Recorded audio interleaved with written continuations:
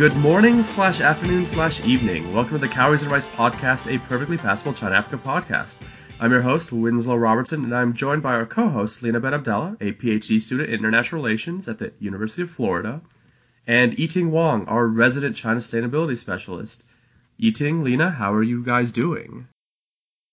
Doing great, Winslow. How are you? Thank you. I'm doing fantastic. I'm in rural Virginia. My wife and I went to a winery, and it's quite peaceful. All right. Today's episode is brought to you by our sponsor, African Development Jobs. African Development Jobs, a site run by Nino Duro, seeks to connect development workers with professional development resources and work opportunities in Africa. On a quest to help diversify development, it highlights the voices and issues of Africans and the diaspora in the field.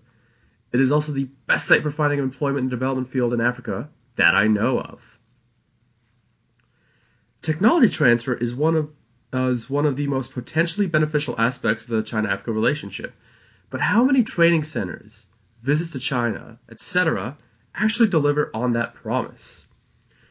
June Sun, who is a MPhil candidate at the University of Oxford's Oxford Department of International Development, where she studies international development, recently authored a policy brief on that subject for the Johns Hopkins School of Advanced International Studies China-Africa Research Initiative, or CICE-CARI, as podcast listeners are familiar with.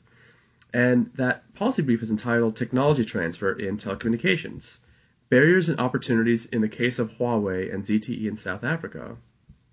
June is originally from Xi'an, and she is working on China-Africa Internet governance in the future, although we can't say when or where that work will actually be published yet. In the meantime, though, June, welcome so very much to the pod. Thanks very much for having me. It's a pleasure to be here. And you're in London, or? I'm in Oxford. In Oxford. Okay. Oxford is not London, sorry. It's nearly London. Very close. Thank you for that save. So let's get to this. First of all, a practical question for our listeners. How did you get involved with CICE-CARI? What is the process for writing a policy brief for them? So like a lot of listeners to the podcast, I'm sure I am a big fan of CICE-CARI and the work that they're doing at Johns Hopkins. So I'm subscribed to their sort of various social media channels, and Deborah's mailing list, and they send out. Could you introduce Deborah? Oh, okay. Sorry. And I'm subscribed to Deborah Browdigam's mailing list, and Deborah Browdigam is, a well-known China-Africa scholar, who is based at Johns Hopkins. And if you don't follow her blog, I really recommend you do. And she sends out updates for things that CICE-CARI is doing. And one of the things that they do is, I think it's called the China-Africa Fellowship, whereby they fund researchers to go do fieldwork on China-Africa topics. And so I applied for this, and very fortunately received a fellowship. And so, had really good support from CICE-CARI throughout my fieldwork and the writing of my thesis. And the process of writing a policy brief is when you come back from fieldwork, then you kind of write them a short sort of fieldwork report telling them what you did and what you found in the field. And if they like it, then it'll get edited into a policy brief, which involves kind of a couple months of writing and editing back and forth. But the editors are really, really supportive at CICE-CARI. So yeah, anybody who's interested in China Africa and has a good idea for a fieldwork project, I really recommend you keep an eye out for any opportunities that CICE-CARI has to offer. That's fantastic. Thank you so much for that breakdown. I do want listeners to know that fellowship is extremely competitive. So not only do you have to have a good idea, you have to have a really good application. So congratulations, June. Thank you. And before we actually dig into the meat of the policy brief, could you help us understand what technology transfer means and aims to achieve, broadly speaking?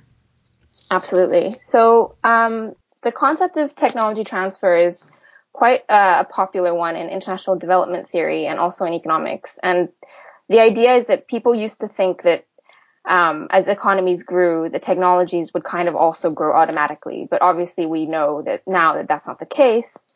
And actually for, economic development to have sort of purposeful movements of technology transfer is really important. And so it's a tricky concept to define. People have different definitions for it, but I use quite a broad definition in my research, which includes sort of both the machinery and the actual technology, as well as human knowledge around how to use these technologies and how to manage people around these technologies and that kind of thing. And the idea of technology transfer is that you move this body of knowledge from either a firm or some sort of other organization or another country to another firm or organization or country. And this movement allows the latter to become more productive and therefore to sort of develop more efficiently is the gist of it. And obviously in China, Africa, a lot of the conversation has been around whether or not the economic activities on the continent from the Chinese side is going to be beneficial in the long run. And a big important part of this is whether there's actually any skills, knowledge, technology being transferred over for long-term sustainable growth. And so that was an angle that I was particularly interested in and was keen to explore. Excellent. And can you talk about how technology transfer applies to information communication technology or ICT? Yes, absolutely. So technology transfer is kind of the starting point for ICT to kind of even begin. It's a very broad field. Actually ICT is. So I'll just talk about sort of the specific subfield that I worked on so as not to say any sort of things that aren't accurate. So my research focused on telecommunications equipment, which is within ICT, it's the sort of the base stations and the cables and the sort of connecting infrastructural equipment that is laid down as a sort of foundational network for other ICT industries to kind of operate on it. And for me, technology transfer was a way into this sector because so in the telecommunications equipment industry, you have sort of the well-known big multinational companies such as Nokia and Ericsson who make the equipment. And traditionally, there's a significant amount of technology transfer between these guys and their clients, which are sort of operators. So the idea is that because the work that they do is so technologically intensive, there needs to be a really sort of dense and in-depth collaboration between the engineers of telecommunications equipment vendors and their clients. And so my original thinking was... Sorry to interrupt. What's a technology equipment vendor? So sorry, I should clarify that first. So in the telecommunications equipment sector, you have vendors and operators on two sides of the business. So telecommunications equipment vendors are the ones who make the equipment. So they make the cables and the base stations and lay them down. And the operators are the sort of Vodacoms and EEs and AT&Ts of the world who run the actual networks, and they sell to clients in the end. So as end users, as customers, we don't actually ever interface directly with the equipment vendors, right? So that's kind of business to business side of the telecommunications industry. And so I was interested in sort of this telecommunications vendor and telecommunications operator relationship because that is a technologically very intense relationship. So my thinking was that there you would see traditionally you see a lot of transfer back and forth on various aspects of the business. And so I wondered if this was also the case between Chinese telecommunications equipment vendors and African operators. Perfect. Thank you so much for that clarification. All right, so June, could you please give us an overview of your policy brief? And admittedly, it's only 4 pages long, so it doesn't really need that much of an overview. But what evidence did you use? So the policy brief is really based on my master's thesis, and that is based on 3 months of field work that I conducted in South Africa last year, 2015. I was mainly in Johannesburg for those 3 months, also some work in Pretoria and Cape Town.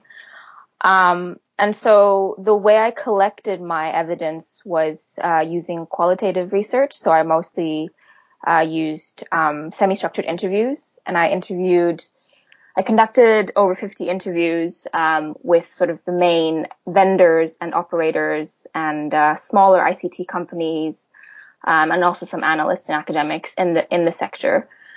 And so the policy brief kind of outlines the research methods that I did, and then talks about the three main findings of my research.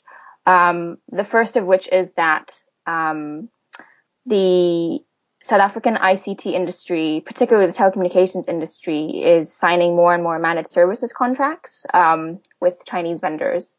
And this basically means that the operators are, which for those who don't know, in South Africa, there are two very, very big and famous mobile operators called MTN and Vodacom. They operate quite widely across the continent in other markets as well. There's a smaller mobile operator called Cell C, and they have a fixed line operator, which is a state-owned company called Telkom. And so these guys all work with Huawei and ZTE, which are the two big Chinese telecoms equipment vendors. And so my first finding was that the operators are signing a lot more managed services contracts, which means that they outsource the management and the upkeep of the equipment back to Huawei and ZTE. So they buy the equipment, they sign these very long contracts, and then Huawei and ZTE do a lot of the upkeep in coming years.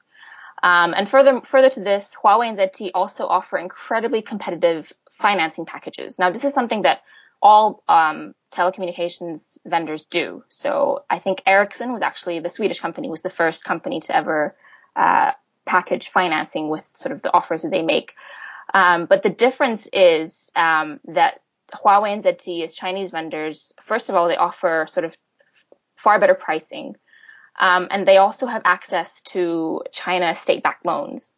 So obviously their whole packaging is a lot more competitive than the European vendors who were previously in the market, which is essentially why they have had such an enormous success in Africa. And in terms of the managed services impact on technology transfer is actually quite significant, because obviously now the vendors themselves don't need as many engineers around to sort of keep the upkeep of their equipment. So a lot of the technical work is just being done by Huawei and ZTE's own engineers. And the second main finding was that there was a significant amount of contesting for legitimacy. So you find that Huawei and ZTE are two Chinese companies who are competing in a market that was established completely without any Chinese or African agents. So this was an industry established by European and American companies.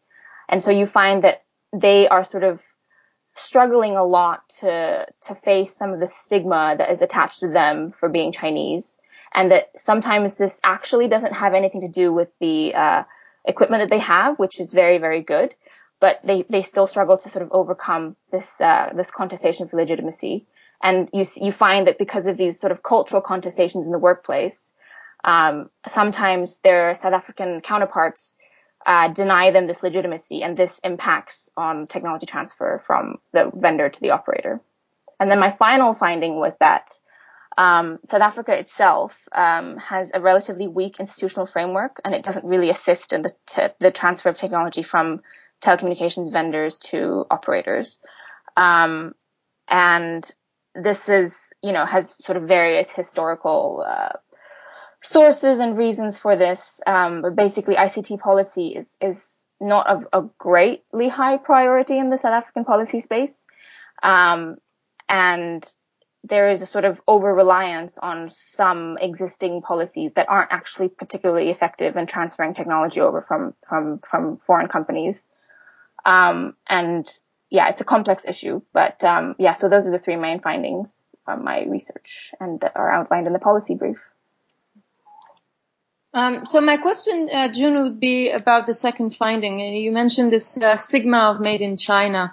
And I think it's something that could actually apply to cases beyond South Africa. This stigma of the quality of this material coming from China. So I wonder if you could just expand a little bit on some of the techniques that you saw Huawei and ZTE apply to actually overcome this stigma What did you observe, from your field work in South Africa about how to overcome these stereotypes and the stigma related to the made in China?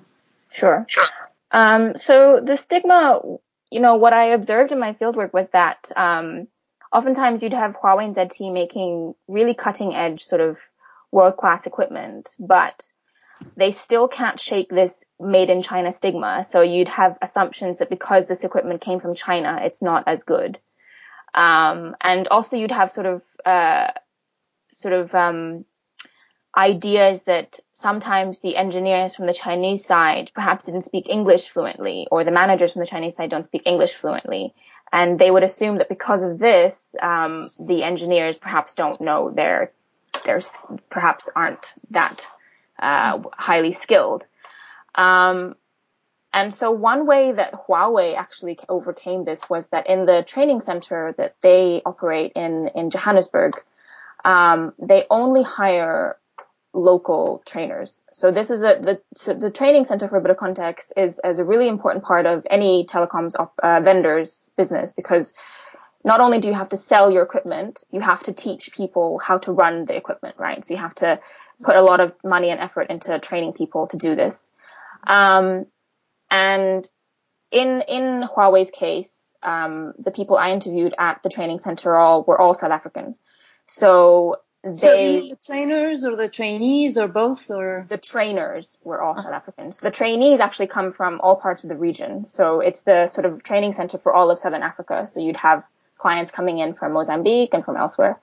But the trainers themselves were South African. So this was a purposeful move after a few years of experimentation from Huawei, that they decided that the feedback was coming in that people did not want Chinese trainers, that there was kind of a cultural gap and a cultural wall. And so they only have sort of local trainers. And obviously you still have sort of language barriers there, because if you have sort of trainees coming in from Mozambique and you have a South African trainers, there's still going to be various cultural and language barriers there. But nonetheless, it seems to have alleviated some of the cultural gap between China and Southern Africa. And I found that the feedback coming in from the trainees about the training center was actually overall quite positive. For ZTE, however, they don't have a training center, and a lot of the training is on the job. So I found that they sort of were less successful in dealing with this issue, that people kind of have this cultural gap or cultural wall, if you will, in communicating with them. This almost sounds like the localization, like the focus on localizing the product for the host country, right? So what Huawei is doing, like bringing in trainees trainers from the host country and trying to apply the product and put it in the context of the host country. So I guess that's actually a really good model to explore for like further applications, like beyond like ICT and beyond the access of Huawei. Yeah, absolutely. Yeah, it's a good example of localization. Absolutely. June, would you be able to speculate why ZTE might not be following Huawei's model? And Huawei's got an interesting relationship to the Chinese state, but they're not quite as state-owned, I would say, as ZTE. And I'm curious whether something like that might be an issue, or I'm just wildly speculating. I don't know what the hell I'm talking about, which is possible. No. You're absolutely right. So there's a few things to contextualize here about Huawei and ZTE. And the first is exactly what you're talking about. Their ownership structures are different.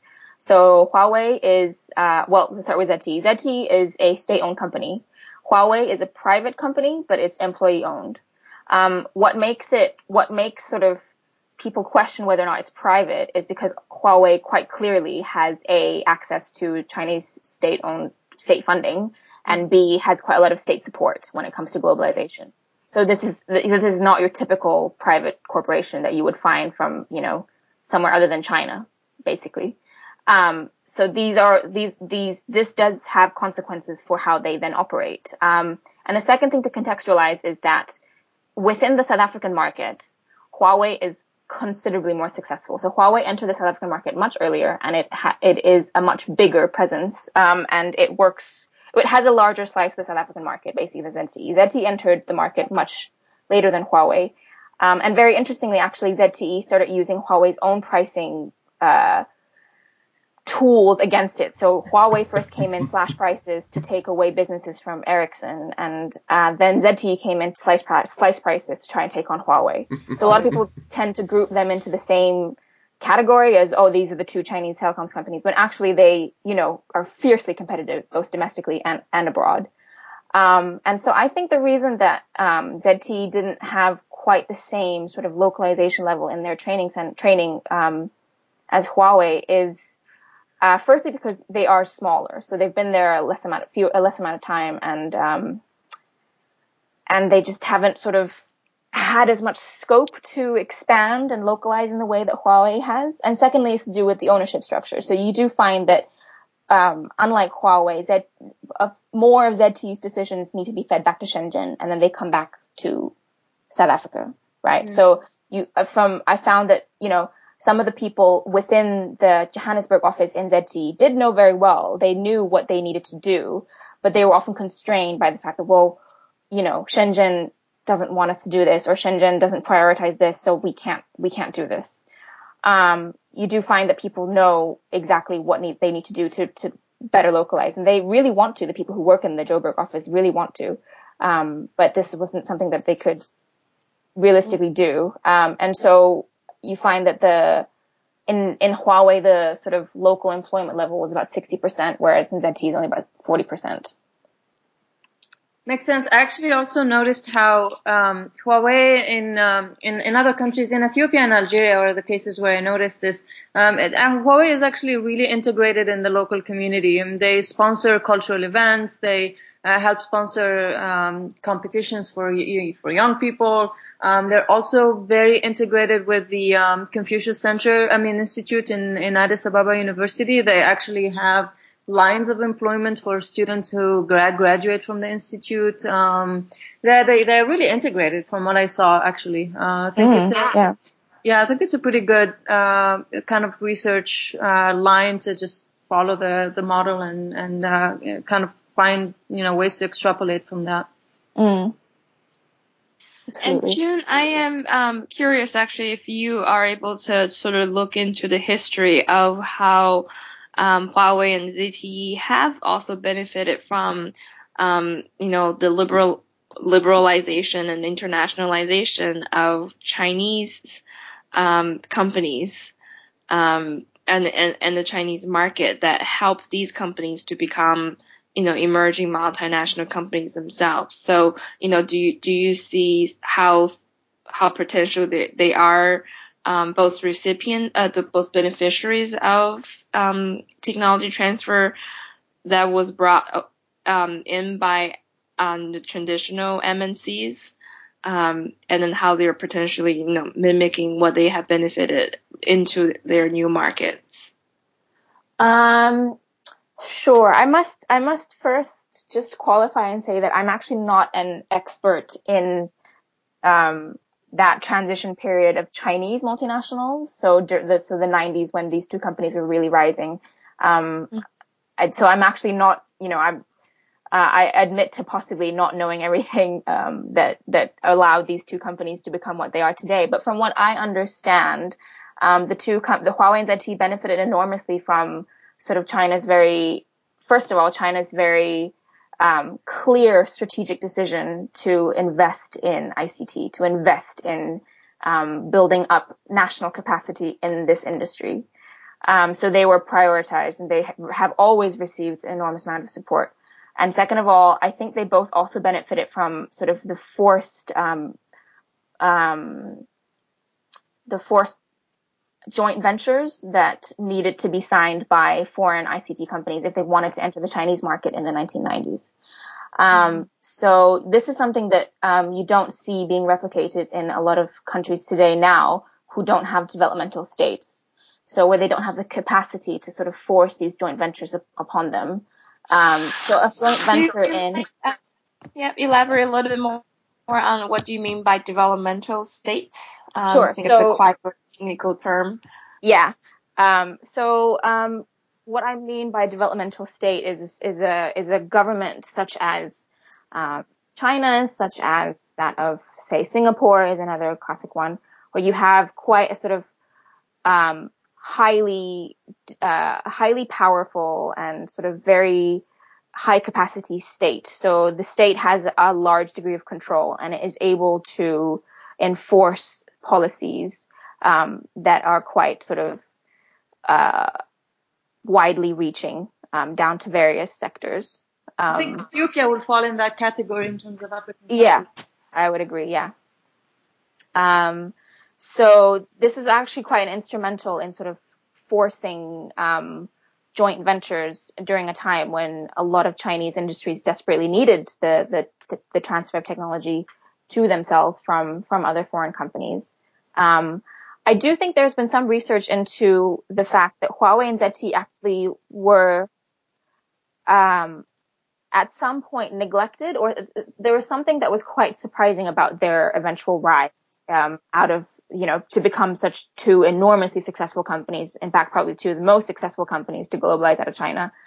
But yeah, I must admit that I don't know that much about that part. If I recall correctly, Huawei is quite interesting because it wasn't actually a national champion, and that the Chinese government for a long time wasn't quite a fan of Huawei, and Huawei had to really work hard in the Chinese countryside and rural areas to develop a business model that worked. And so they have a very interesting relationship to the Chinese government that for a lot of people following Chinese businesses, Huawei is quite unique. Yeah. But Yeah, and I think getting a job at Huawei out of their African offices has become a very desirable thing. I think I've had people coming to ask me to, could you help me get a job at Huawei as this, really now, so that it's like the new Apple in town. So I think it's quite tremendous what they have been able to achieve in terms of if you're listening, Huawei, we would love for you to sponsor this podcast. So just contact me after the recording. Yeah. And I just on that note, I think it was interesting to know in South Africa, just how big and how successful they were, especially in comparison to Europe. And I guess especially in comparison to the US, which is a market they haven't really entered. I remember so when I landed in Johannesburg for field work, and I was walking through Tambo Airport, and I think on the left side were huge posters for Standard Bank, and then on the right side were huge posters for Huawei all the way down the arrival hall. So I felt immediately, like I've come to the right place to do this research. I think Huawei is, it has expanded really tremendously throughout the continent. So yeah, it's gotten big.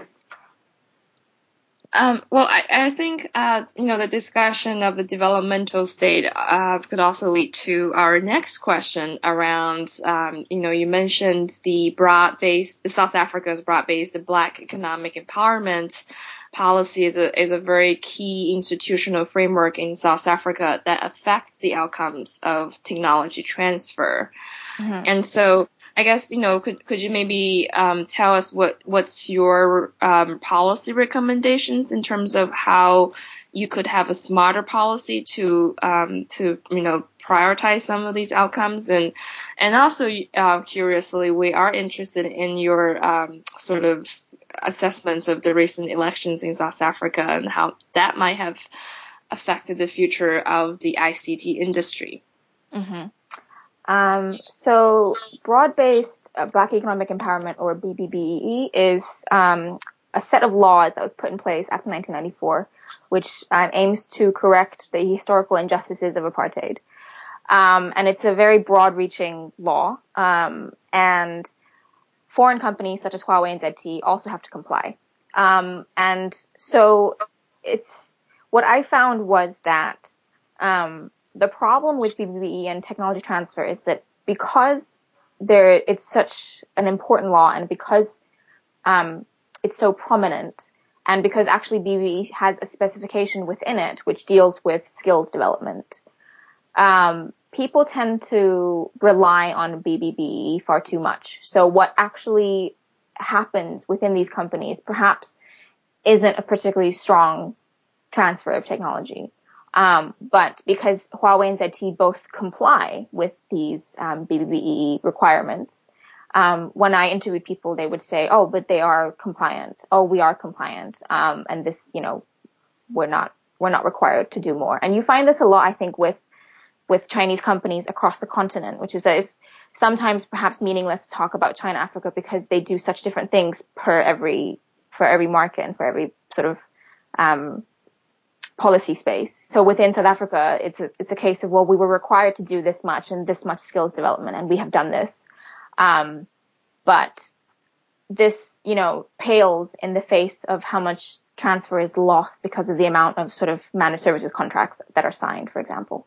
And so when you have companies complying with BBBEE, but they are just sort of hiring people to fill a quota, or perhaps not engaging in serious localization or breaking down of cultural barriers, which would ease transfer, relying on this law is not enough. And this is a criticism about BBBEE that's been applied quite broadly in other sectors for local companies as well. So that, basically is just to sort of to prioritize the ICT sector, first of all, and technology transfer within that. We need to look beyond sort of what already exists in BBBEE and make far more sort of industry specific, demands of Huawei and ZTE in terms of technology transfer. But it's a complex issue, obviously. As for the recent elections, I'm hesitant to say exactly I'm hesitant to speculate about what this will do. My feeling is that we're going to have to wait until the next elections to see, what happens with the national government. I think this is quite a good litmus test for what is about to happen. But really what I and a lot of other researchers in South Africa have noticed is that there really needs to be a comprehensive overhaul of the South African ICT policy sector, so that it needs to be an issue of national priority. This is something that is very difficult for local governments to organize, because you often have sort of things like national fiber optic or national internet policies, which it's rather pointless to do at a municipal level. Often you need sort of to prioritize it very highly in the national government. And so the hope is that the new government will come in, whether, whatever kind of government it may be, that they would really prioritize this. So I think ICT was quite a high priority under President Thabo Mbeki, but since him, I think it's fallen by the wayside. And you have seen things in the South African Department of Telecommunications and Postal Services. So the we've had, I think, 6 ministers of communication in the past 7 years, something like that, or 7 ministers in the past 6 years. So it's been sort of a jumble of inconsistent policy and not enough prioritization. So really the hope is that, if whatever government comes into place will put a focus on ICT as a central tenet of development.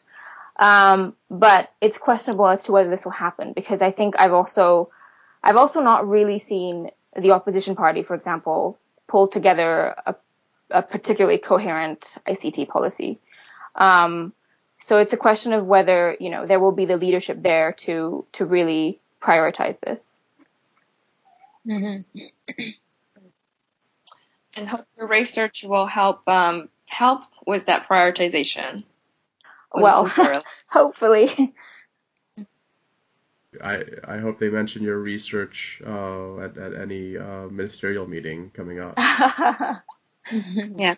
Although I do question, I think that the downward pressure from liberalization, when there's this general trend to have more managed service contracts, right? This and probably affects the Chinese and American and the European companies in similar ways. I mean, everybody faced the pressure to sell their service at a wholesale level and then have, fairly minimum level of skills, training, and transfer.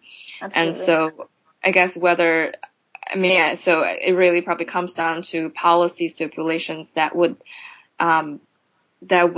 be more specifically targeted towards these kinds of transfer needs. Mm-hmm. Yeah.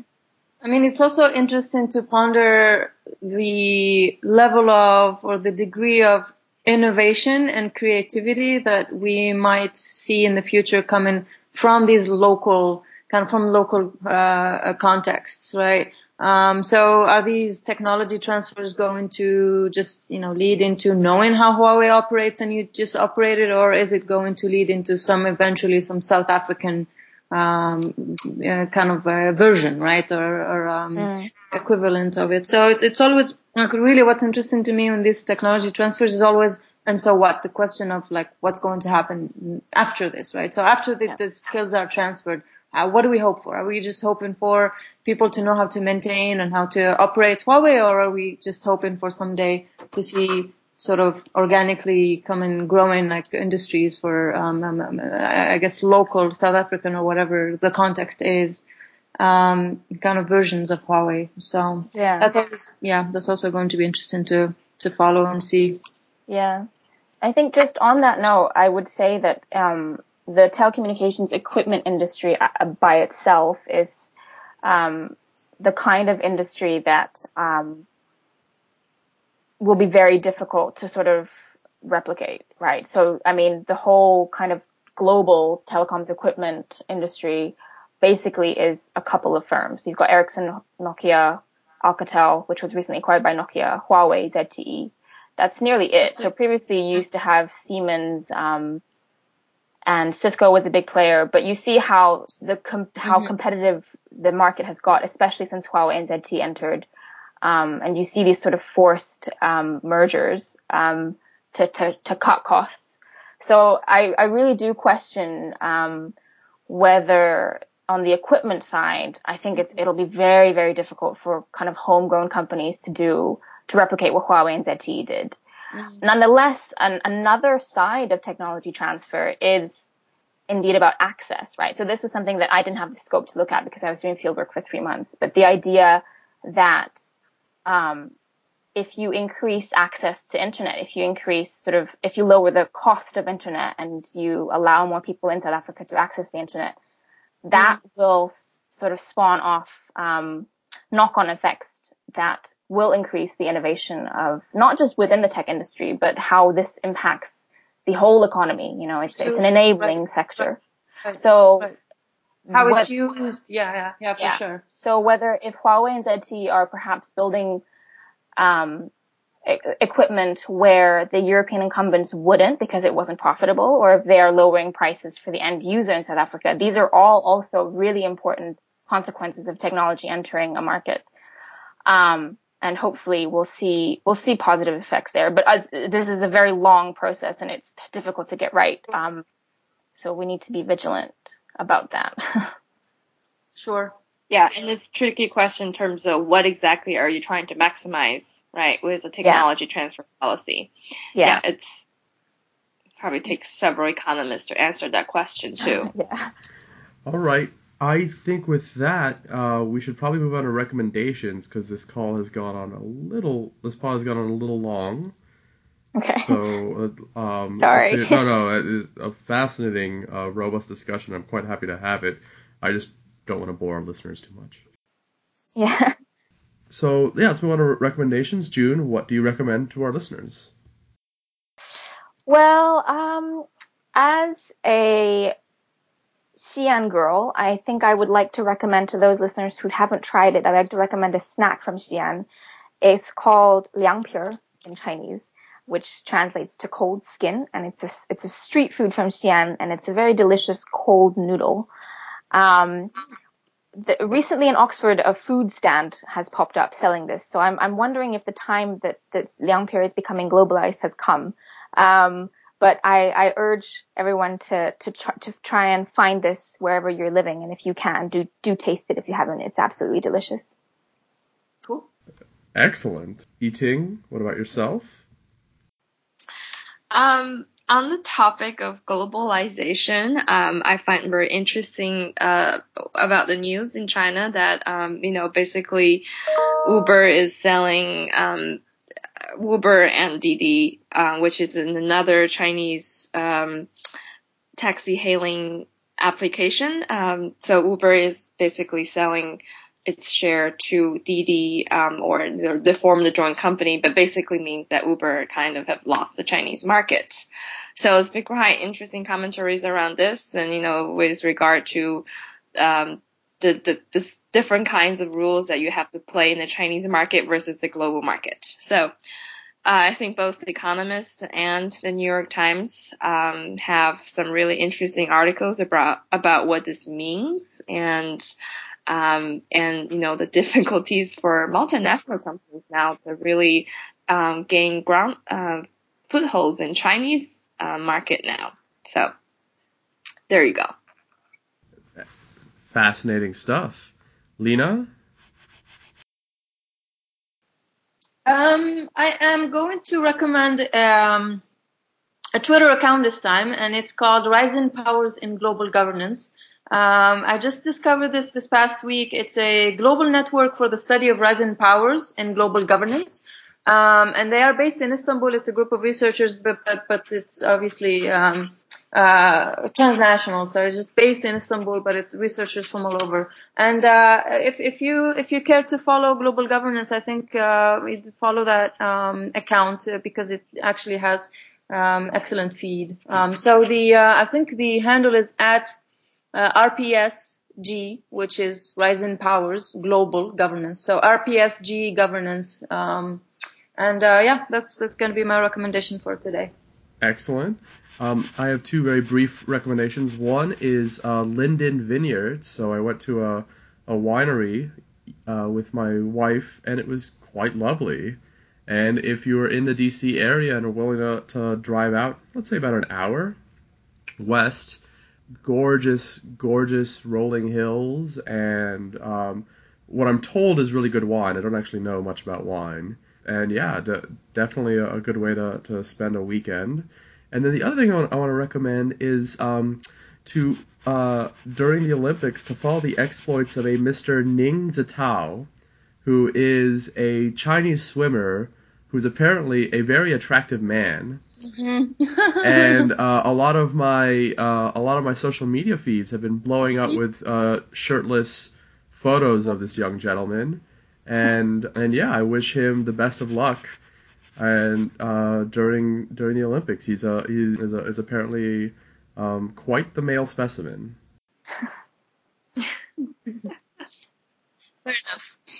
Fair enough. And before we sign off, June, how do people find you on the internet? Do you have a website or a Twitter account that you would like to share with us? Yes, you can follow me on Twitter at ZS_June. Perfect. What do you tweet about? I tweet about China, Africa. I tweet about various things, mostly about China, Africa, but various things that I find interesting. Excellent. Tremendous. All right, Yiting, let's move to you. People can find me on Twitter as well, at Dao of Pooh, DAOOFPOOH. Is that Dao of the Pooh? Is this the new account? Yes, I just got rid of the non-essential stuff. Okay. Excellent. Thank you for the update. All right, Lena, what about yourself? Same. I'm on Twitter at LBENABDALAAH, and I also tweet China Africa stuff. Often compete with Winslow, but most of the time I lose. So no, you have been beating me to stuff over the past few weeks. So no, it's fun. It's fun. Using the Sino-Africa hashtag, I think you're doing quite well. And Yiting is also a very prolific China, Africa, and sustainability person on Twitter all around. And yeah, my Twitter handle is at Winslow_R, and I tweet about China, Africa news, events, opinions, and arcana. I can also be found on cowriesrice.blogspot.com and www.cowriesrice.com, the latter site housing my fledgling China Africa consultancy. And, that is about it for today's episode. We would like to thank Ms. Sun for joining us from Oxford, as well as African Development Jobs. This podcast can be found on SoundCloud, Stitcher, TuneIn Radio, Double Twist, Buzzsprout, Google Play, and iTunes. We are also teaming up with WTND Community Radio from Macomb, Illinois to share our podcast. We would also like to thank Mighty Mike and Pulse Recordings for composing the theme song. And thank you, dear listener, for giving us your time. Take care.